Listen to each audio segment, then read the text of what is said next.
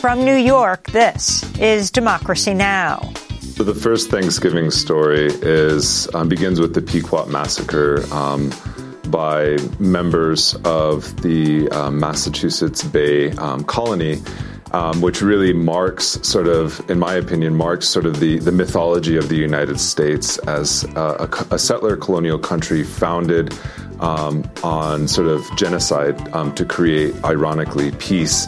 As the nation marks Thanksgiving, we speak to the Indigenous scholar and activist Nick Estes on settler colonialism and continuing Indigenous resistance. Then, the dissenters. Two former top officials, Craig Mokhiber at the United Nations and Josh Paul at the State Department. They've both resigned from their jobs to protest the Israeli bombardment of Gaza. I decided to resign for three reasons. The first and most pressing of which is the very, I believe, uncontroversial fact that US-provided arms should not be used to massacre civilians, should not be used to result in massive civilian casualties. And that is what we are seeing in Gaza. The hardest part of proving genocide has been proven for us with these very open statements of genocidal intent by Israeli officials, including the Prime Minister and the President and senior cabinet ministers and military officials. All that and more coming up.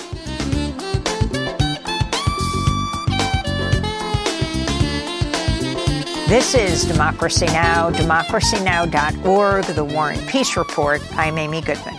In this special broadcast, we begin the show with the Indigenous scholar and activist Nick Estes, co-founder of the Indigenous resistance group The Red Nation, and a citizen of the Lower Brule Sioux tribe. His books include Our History is the Future, which tells the history of Indigenous resistance over 2 centuries, offering a roadmap for collective liberation and a guide to fighting life-threatening climate change. Estes centers this history in the historic fight against the Dakota Access Pipeline at Standing Rock. I asked him to talk about the 2 Thanksgiving stories he writes about at the beginning of his book. So the first Thanksgiving story begins with the Pequot massacre by members of the Massachusetts Bay Colony, which really marks in my opinion, the mythology of the United States as a settler colonial country founded on sort of genocide to create, ironically, peace.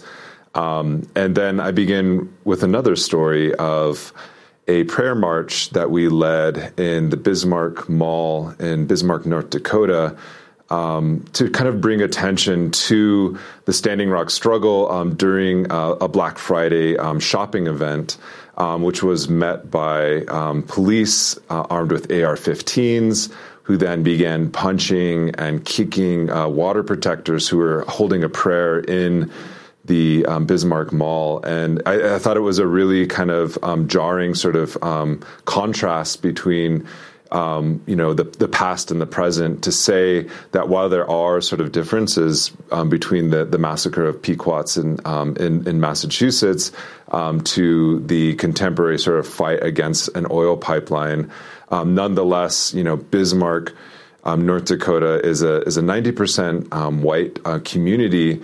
That originally the Dakota Access Pipeline was supposed to go upriver from, but then was rerouted downriver to disproportionately affect the Standing Rock Sioux tribe. And disproportionate is the language that the Army Corps of Engineers use, as if there's ever a proportionate risk to environmental issues and water contamination.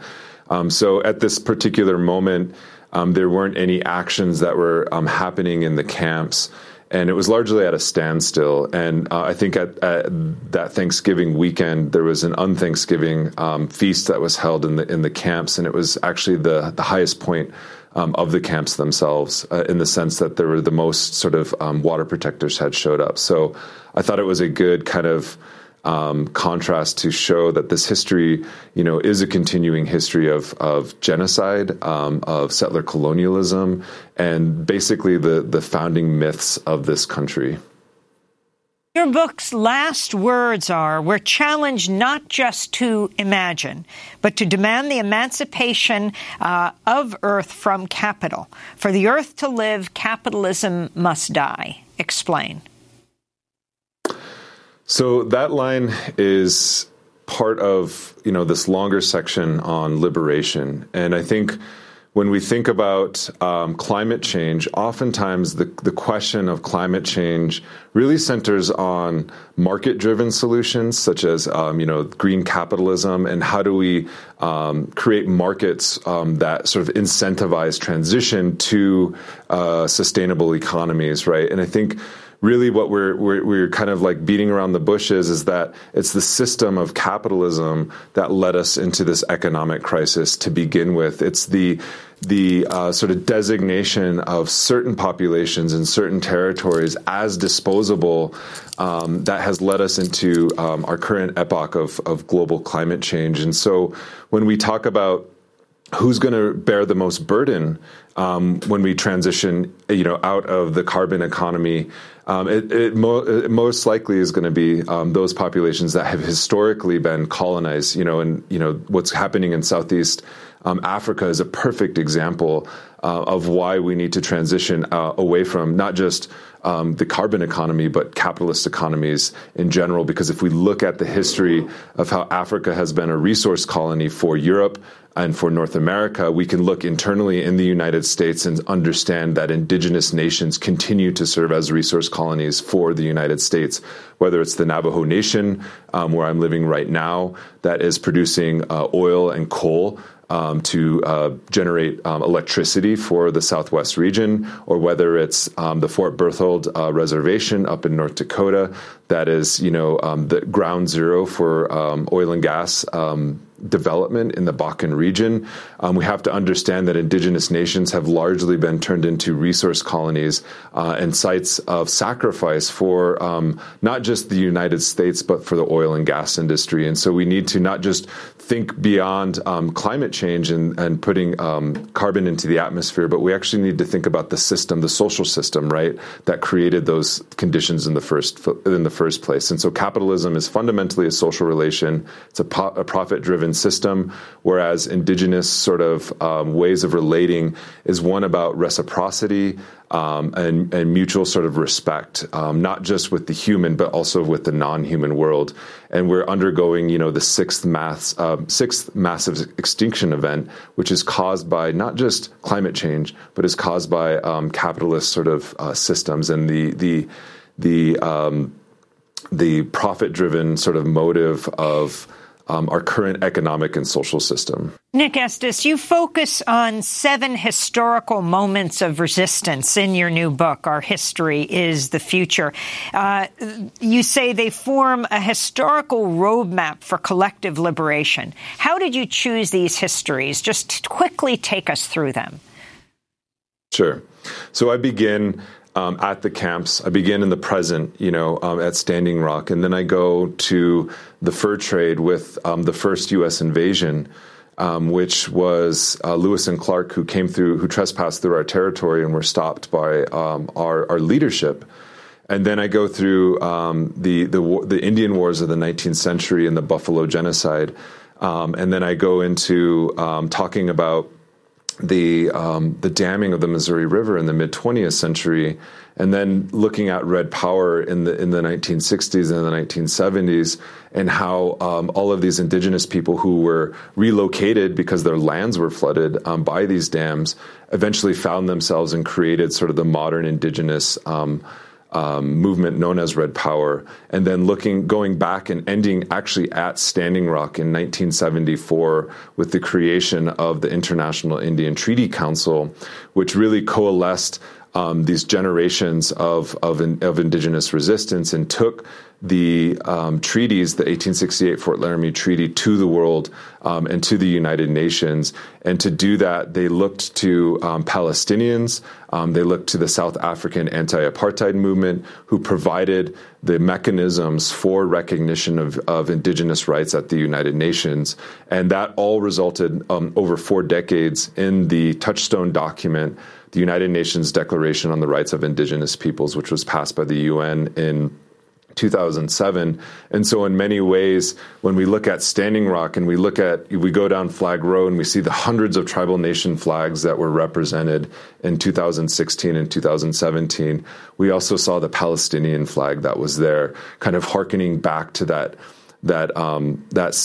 international solidarity with movements of the global South, and specifically our Palestinian relatives who, today are still facing, much like us, are still facing the brunt and the brutality of settler colonialism. Whether it's the United States recognizing the annexation of the Golan Heights, or whether it's here in North America and the continued dispossession of indigenous territory and rights, we can see that settler colonialism in Israel or in Palestine is really an extension of settler colonialism in North America.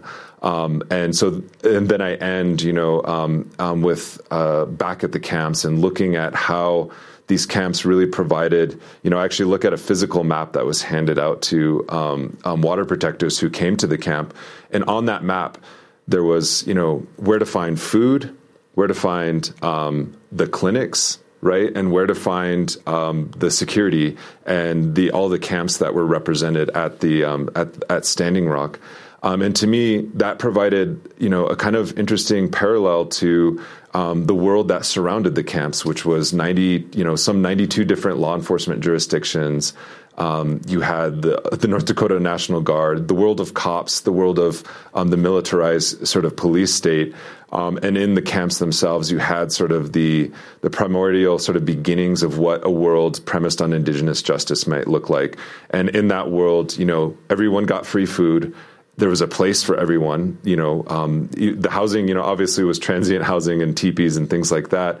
But then also there was health clinics to provide healthcare, alternative forms of healthcare to everyone. And so if we look at that, it's housing, education, all for free, right? A strong sense of community. And for a short time, there was free education at the camps, right?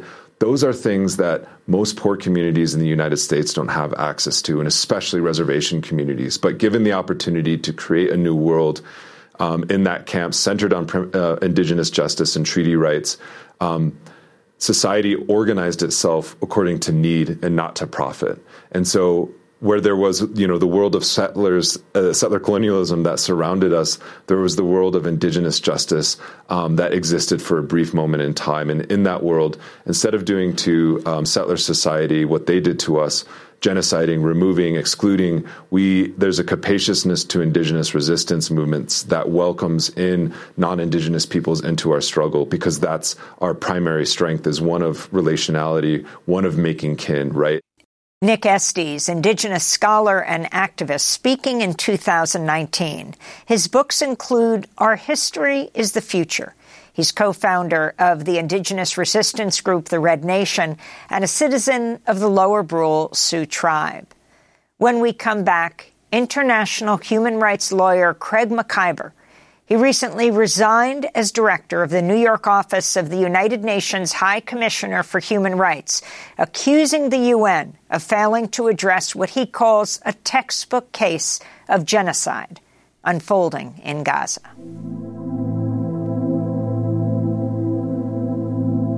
Yahweh.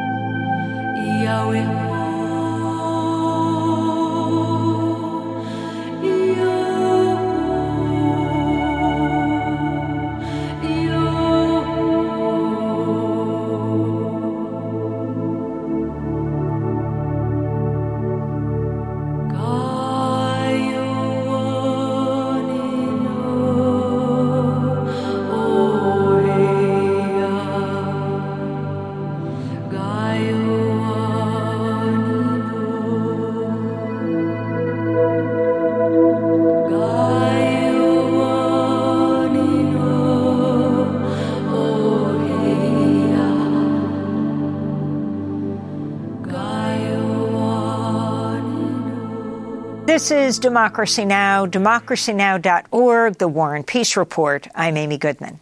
In this holiday special, we spend the rest of the hour with the dissenters.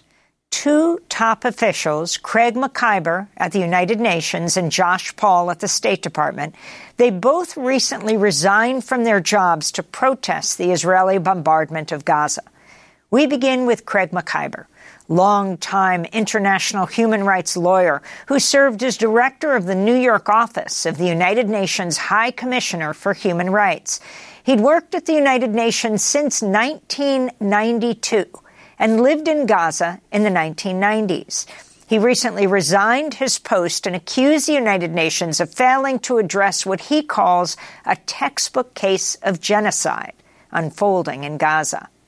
In a letter addressed to the UN High Commissioner for Human Rights, Volker Turk, Craig McIver wrote, quote, "In Gaza, civilian homes, schools, churches, mosques, and medical institutions are wantonly attacked as thousands of civilians are massacred. In the West Bank, including occupied Jerusalem, homes are seized and reassigned based entirely on race, and violent settler pogroms are accompanied by Israeli military units. Across the land, apartheid rules," McIver said. Craig McIver went on to write, "What's more, the governments of the United States, United Kingdom, and much of Europe are wholly complicit in the horrific assault. Not only are these governments refusing to meet their treaty obligations to ensure respect for the Geneva Conventions, but they're in fact actively arming the assault, providing economic and intelligence support, and giving political and diplomatic cover for Israel's atrocities," unquote. I spoke to Craig McIver on November 1st, a day after he stopped working at the United Nations. I asked him to talk about why he resigned. Well, I originally registered my concerns in writing to the High Commissioner in March, as you heard from that statement, in the wake of a wave of human rights violations on the West Bank, including the pogrom in Hawara at that time. And at that time, I complained really about what I saw as a trepidatious response by many in the United Nations, and an effort to try to silence some of the human rights critique of UN officials, including myself. I admit to feeling a great deal of frustration, and at that moment indicating that I would be resigning from the UN effective this month. So, of course, the situation got much worse since then, which is why I was, particularly the events in Gaza, which is why I was compelled to write this latest letter to the High Commissioner to put on record my very serious concerns about how we were failing to address the unfolding events in the occupied territories. What do you think the United Nations, the United States, the West, UK should be doing right now? Well, I think there is an obligation on the part of all member states of the United Nations, including those states in the West, to respond in accordance with their obligations under international law, including international humanitarian law. My central point in the most recent letter was that we had effectively left international law behind when the international community embraced the Oslo process, which sort of raised up notions of political expediency above the requirements of international law. And that was a real loss for human rights in Palestine. I think there is an obligation on the part of all states, not just to respect international humanitarian law and international human rights law, but under the Geneva Conventions to ensure respect. And it's clear that many states, including the United States itself, have are not only in breach of their obligation to ensure respect vis-a-vis those states over which they have influence, in this case Israel, but have been actively complicit, actively engaged in arming and diplomatic cover, in political support, intelligence support, and so on. That is a breach of international humanitarian law.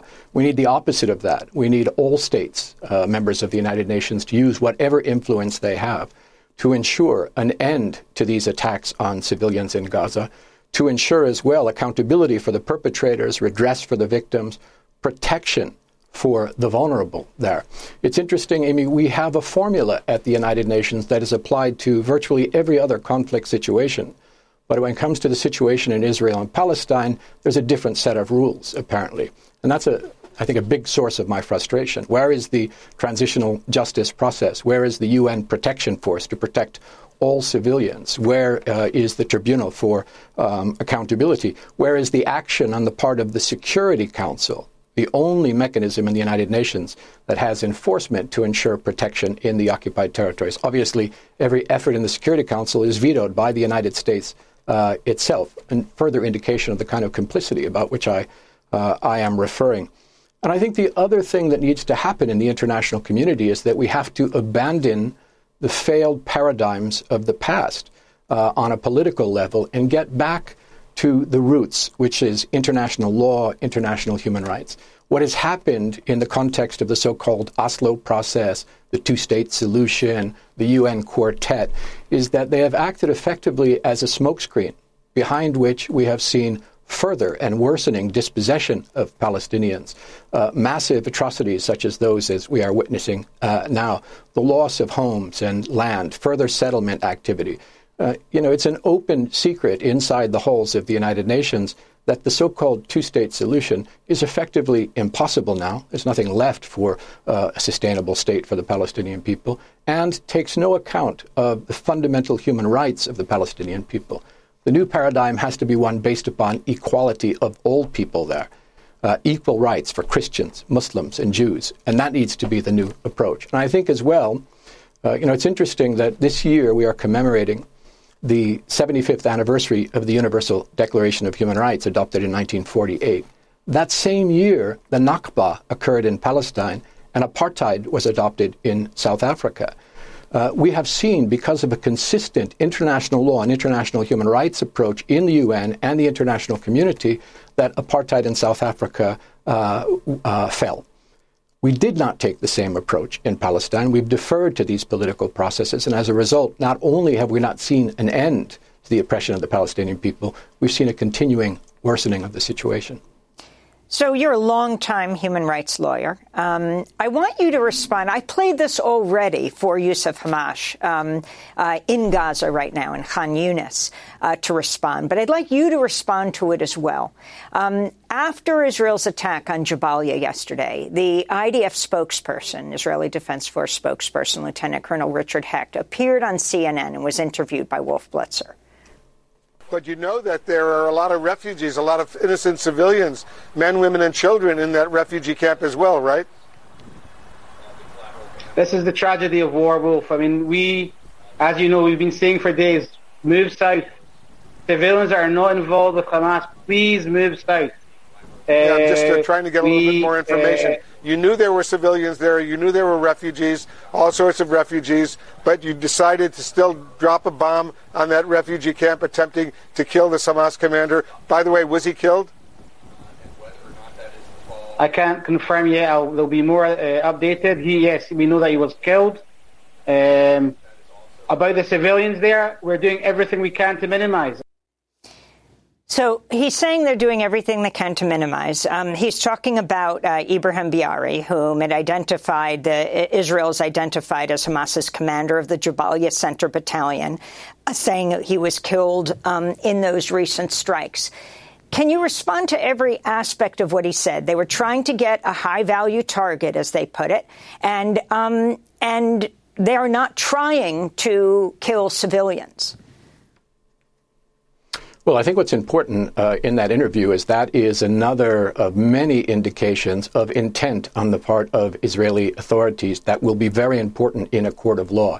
He has said very openly that they knew of the concentrations of civilians there, and yet, in violation of the principle of distinction in international humanitarian law, and on the pretext of killing one combatant, wiped out the better part of an entire refugee camp, densely populated refugee camp. And I think what's been interesting in this war is the very open statement of intents. I referred in my letter to the case for genocide, which is happening now. And you know, genocide is a very politicized term, often abused. But in this case, the hardest part of proving genocide has been proven for us with these very open statements of genocidal intent by Israeli officials, including the prime minister and the president and senior cabinet ministers and military officials, who in their public statements have indicated very clearly their intention not to distinguish between civilians and combatants, and to carry out the kinds of wholesale slaughter that we are witnessing in Gaza. That is not a justification in international law, saying that there was a combatant there for that very disproportionate use of firepower against what was a civilian target. And that's what we've been seeing in all of Gaza, from the north to the south. The other thing is this claim that, well, we told them to move south, and therefore we can kill everybody who didn't move. This is an extremely dangerous and unlawful tactic that is being used. First, because we know that evacuations in Gaza, in the best of times, in this densely populated, small territory with 2.3 million civilians crowded in with very limited infrastructure, is a huge challenge. But most of Gaza has been bombed into rubble. It is just not physically possible for civilians to move en masse in the ways that Israel has required them to do so. And we know, already well documented, that when they do so, they're still subjected to bombings even in the south of the Gaza Strip. So all of this, it seems to me, is evidence of intent and a prima facie case for violations of the laws of war. Israel's called for UN Secretary General Antonio Guterres to resign after he said Hamas's October 7th attack did not happen in a vacuum. This is Israel's UN ambassador, Gilad Erdan. Mr. Secretary General, the UN was established to prevent atrocities, to prevent such atrocities like the barbaric atrocities that Hamas committed. But the UN is failing. The UN is failing, and you, Mr. Secretary General, have lost all morality and impartiality. Because when you say those terrible words that these heinous attacks did not happen in a vacuum, you are tolerating terrorism. And by tolerating terrorism, you are justifying terrorism. That's Israel's ambassador to the United Nations. Craig McIver, your response.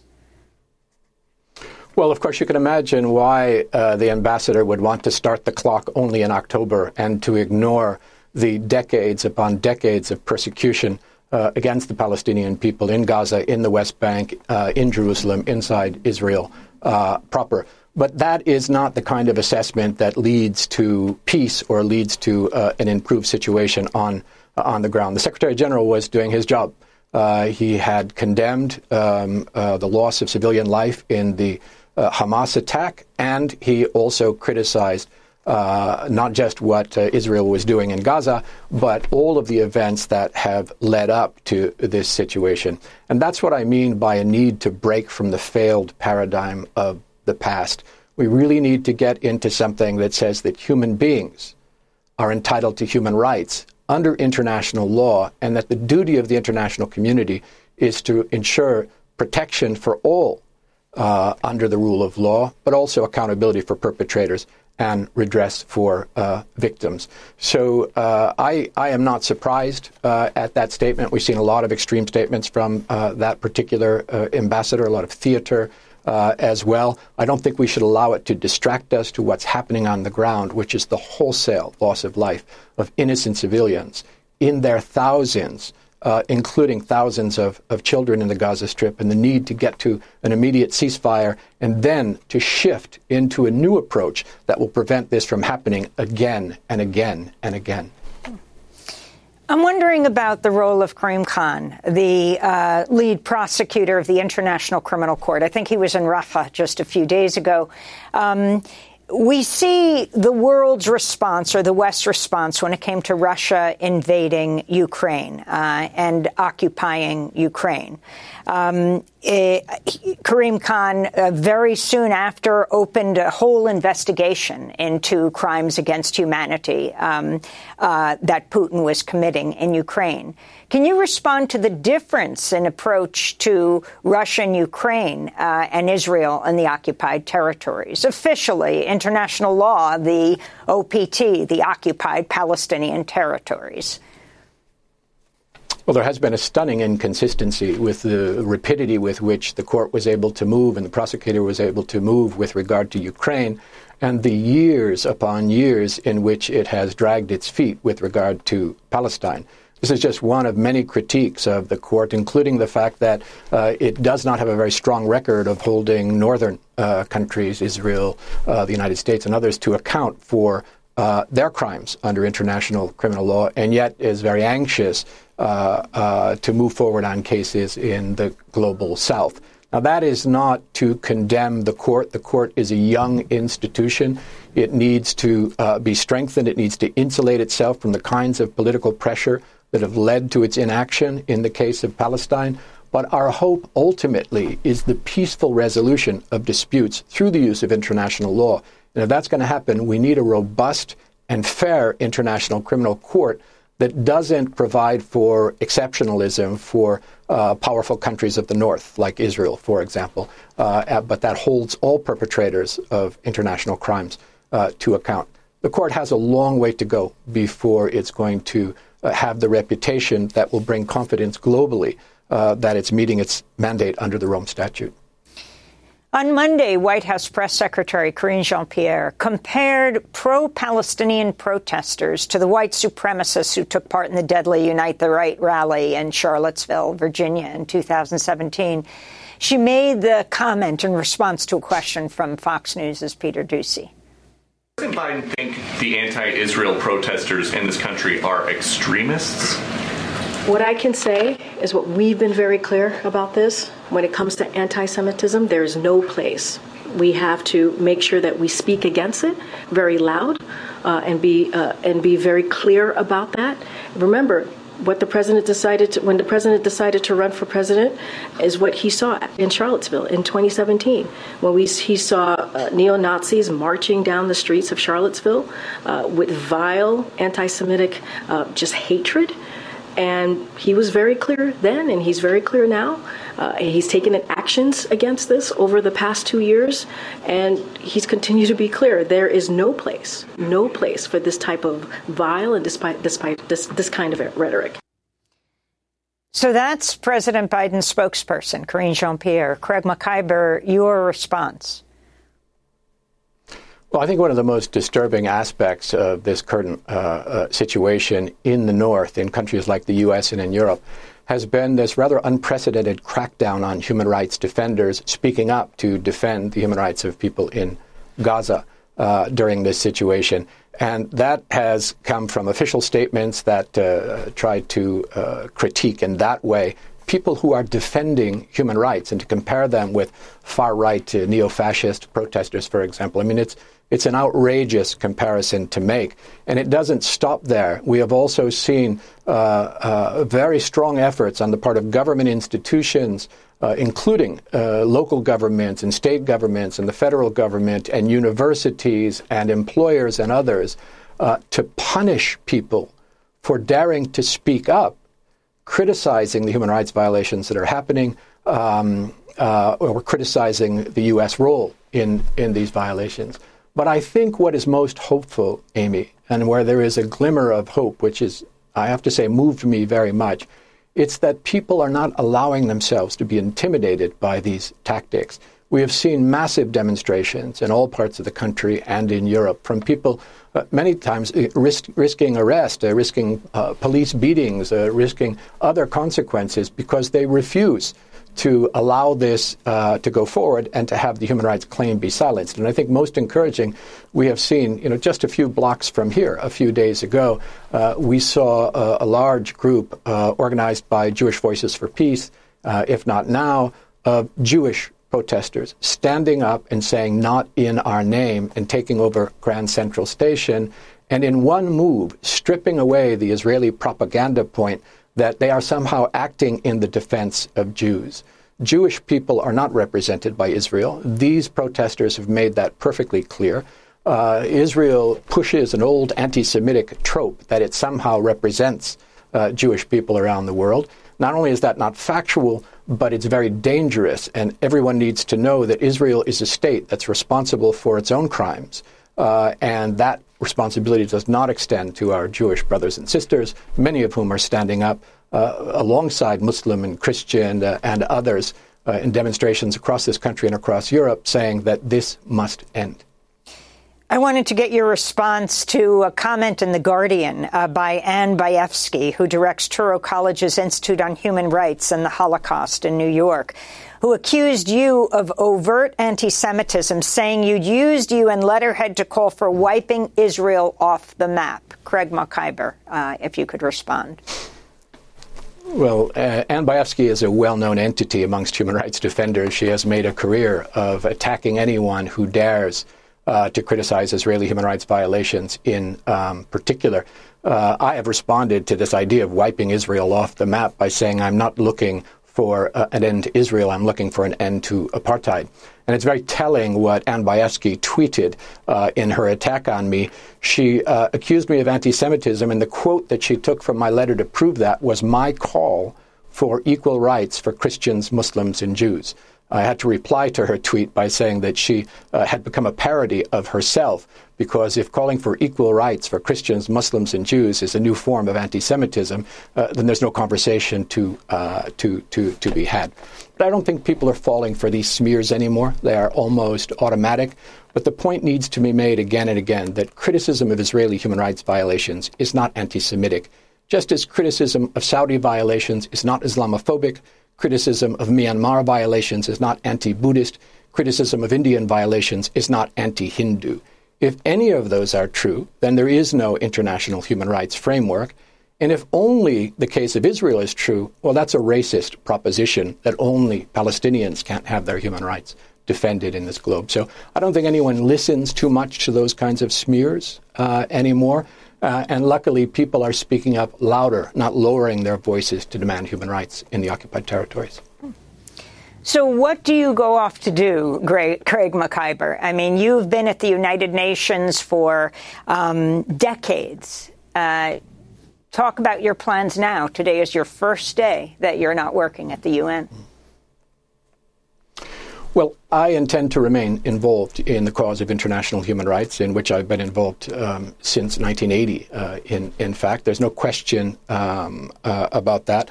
I will do it under my own name, unconstrained by diplomatic protocol and the constraints of the UN. I will continue to support my colleagues. I don't want to leave the impression that I'm criticizing the whole UN. You know, UN humanitarian workers, UN human rights workers, the UNRWA colleagues in Gaza, dozens of whom have lost their life just in the last couple of weeks under Israeli bombs, are doing absolutely heroic work all around the world. But I want to try to influence the political side of the House to take up a more realistic and principled approach to this particular conflict, one based in international human rights, one based in international humanitarian law, and one based in achievable goals, if not in the immediate term, of a paradigm based upon equality, an end to apartheid, and, as I said, equal rights for Christians, Muslims, and Jews.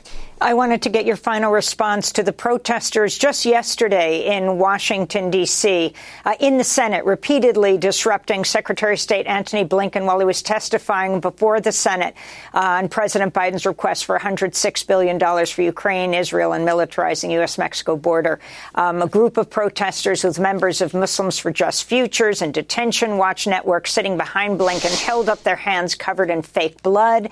He was also interrupted by members of Code Pink, including the former State Department official Ann Wright, who resigned over the Iraq War. This is what she said. I say no more. If you don't stop demonstrating, we don't stop. We've got to have a ceasefire. I appreciate that people feel passionately. Yeah, relax. No more money for war. No more money for war. No more money for killing 8,300 people in Gaza. 3,500 kids dead. Come on, I'm an Army colonel, I'm a former diplomat, I resigned on that war in Iraq that you talked about. That was a terrible thing, and what we're doing right now is supporting Israel's genocide of Gaza is a terrible thing too. She was holding a sign as she was taken out by security, ceasefire in Gaza. Craig Mokhiber, your final comments. Well, this is where I find the most hope, Amy. I have lost confidence in official institutions of government after all these years in the international human rights movement. I am losing hope in international, important parts of international institutions. Where there is hope, it is in civil society. It is in those ordinary people here in the United States and elsewhere who are willing to stand up and demand respect for human life and for human rights. International human rights lawyer Craig McIver, who recently resigned from his post as director of the New York office of the United Nations High Commissioner for Human Rights. When we come back, we speak with another dissenter, Josh Paul, who resigned from the State Department to protest the Biden administration's push to increase arms sales to Israel amidst its siege on Gaza.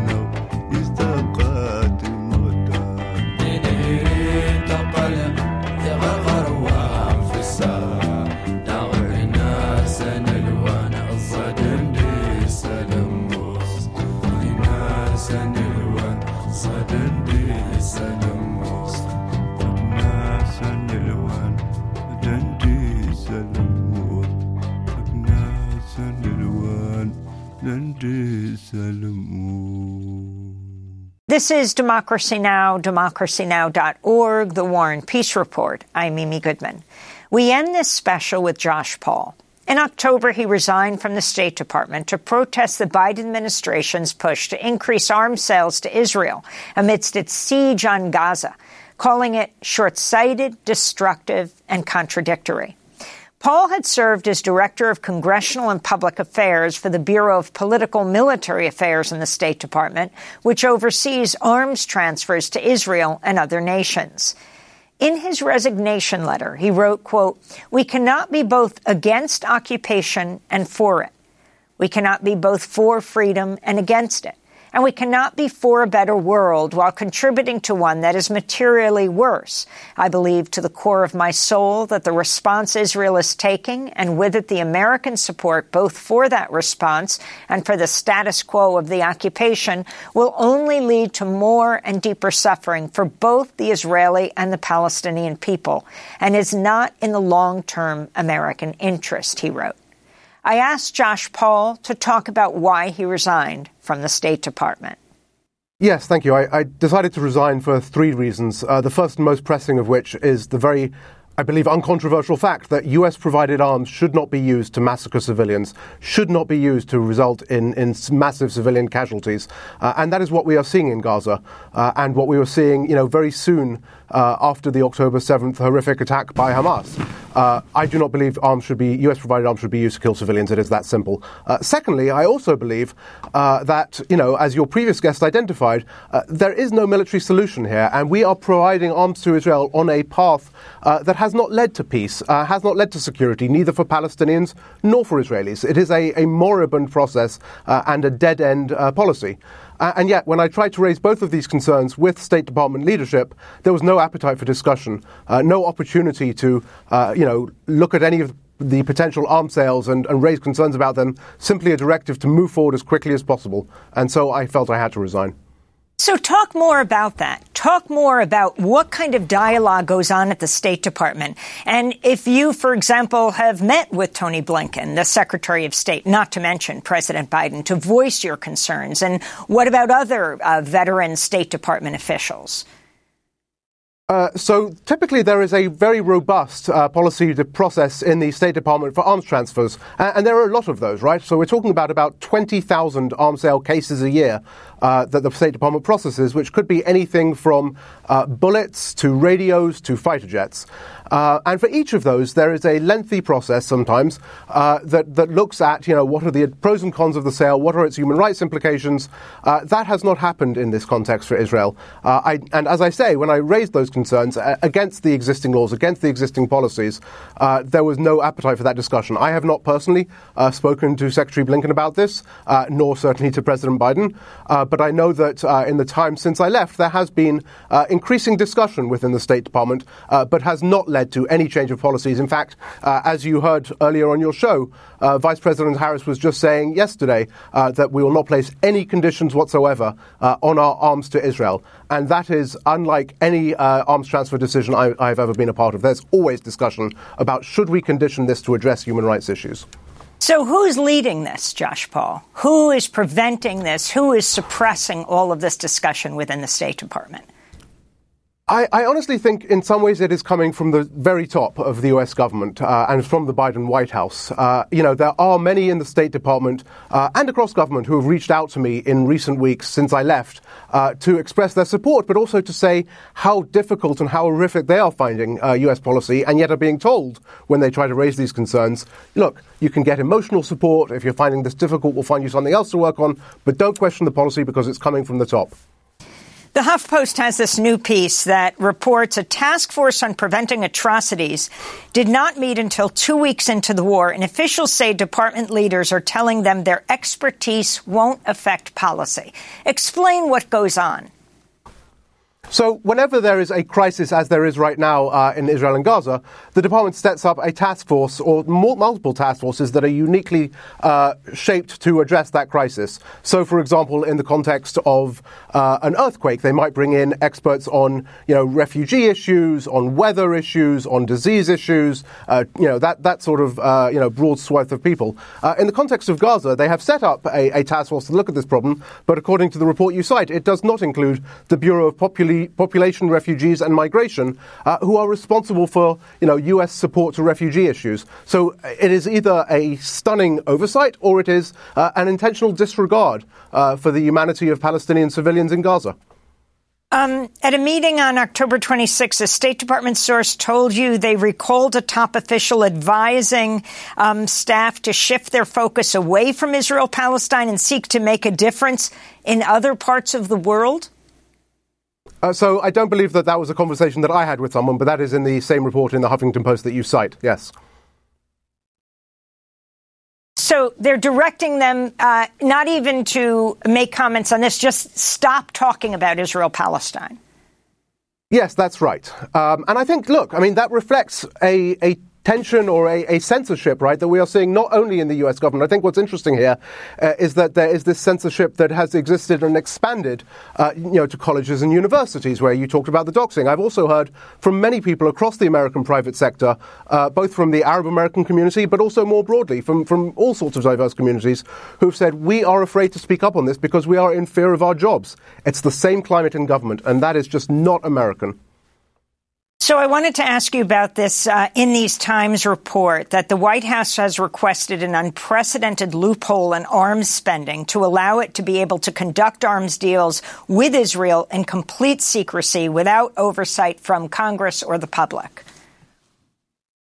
Yes, so we provide Israel with $3.3 billion a year in foreign military financing, which is the State Department and U.S. government's primary function or primary mechanism for funding the sale of arms to other countries. Of note, we typically provide, setting aside Ukraine, about $6 billion a year in foreign military financing around the world. So Israel already gets more than half of that.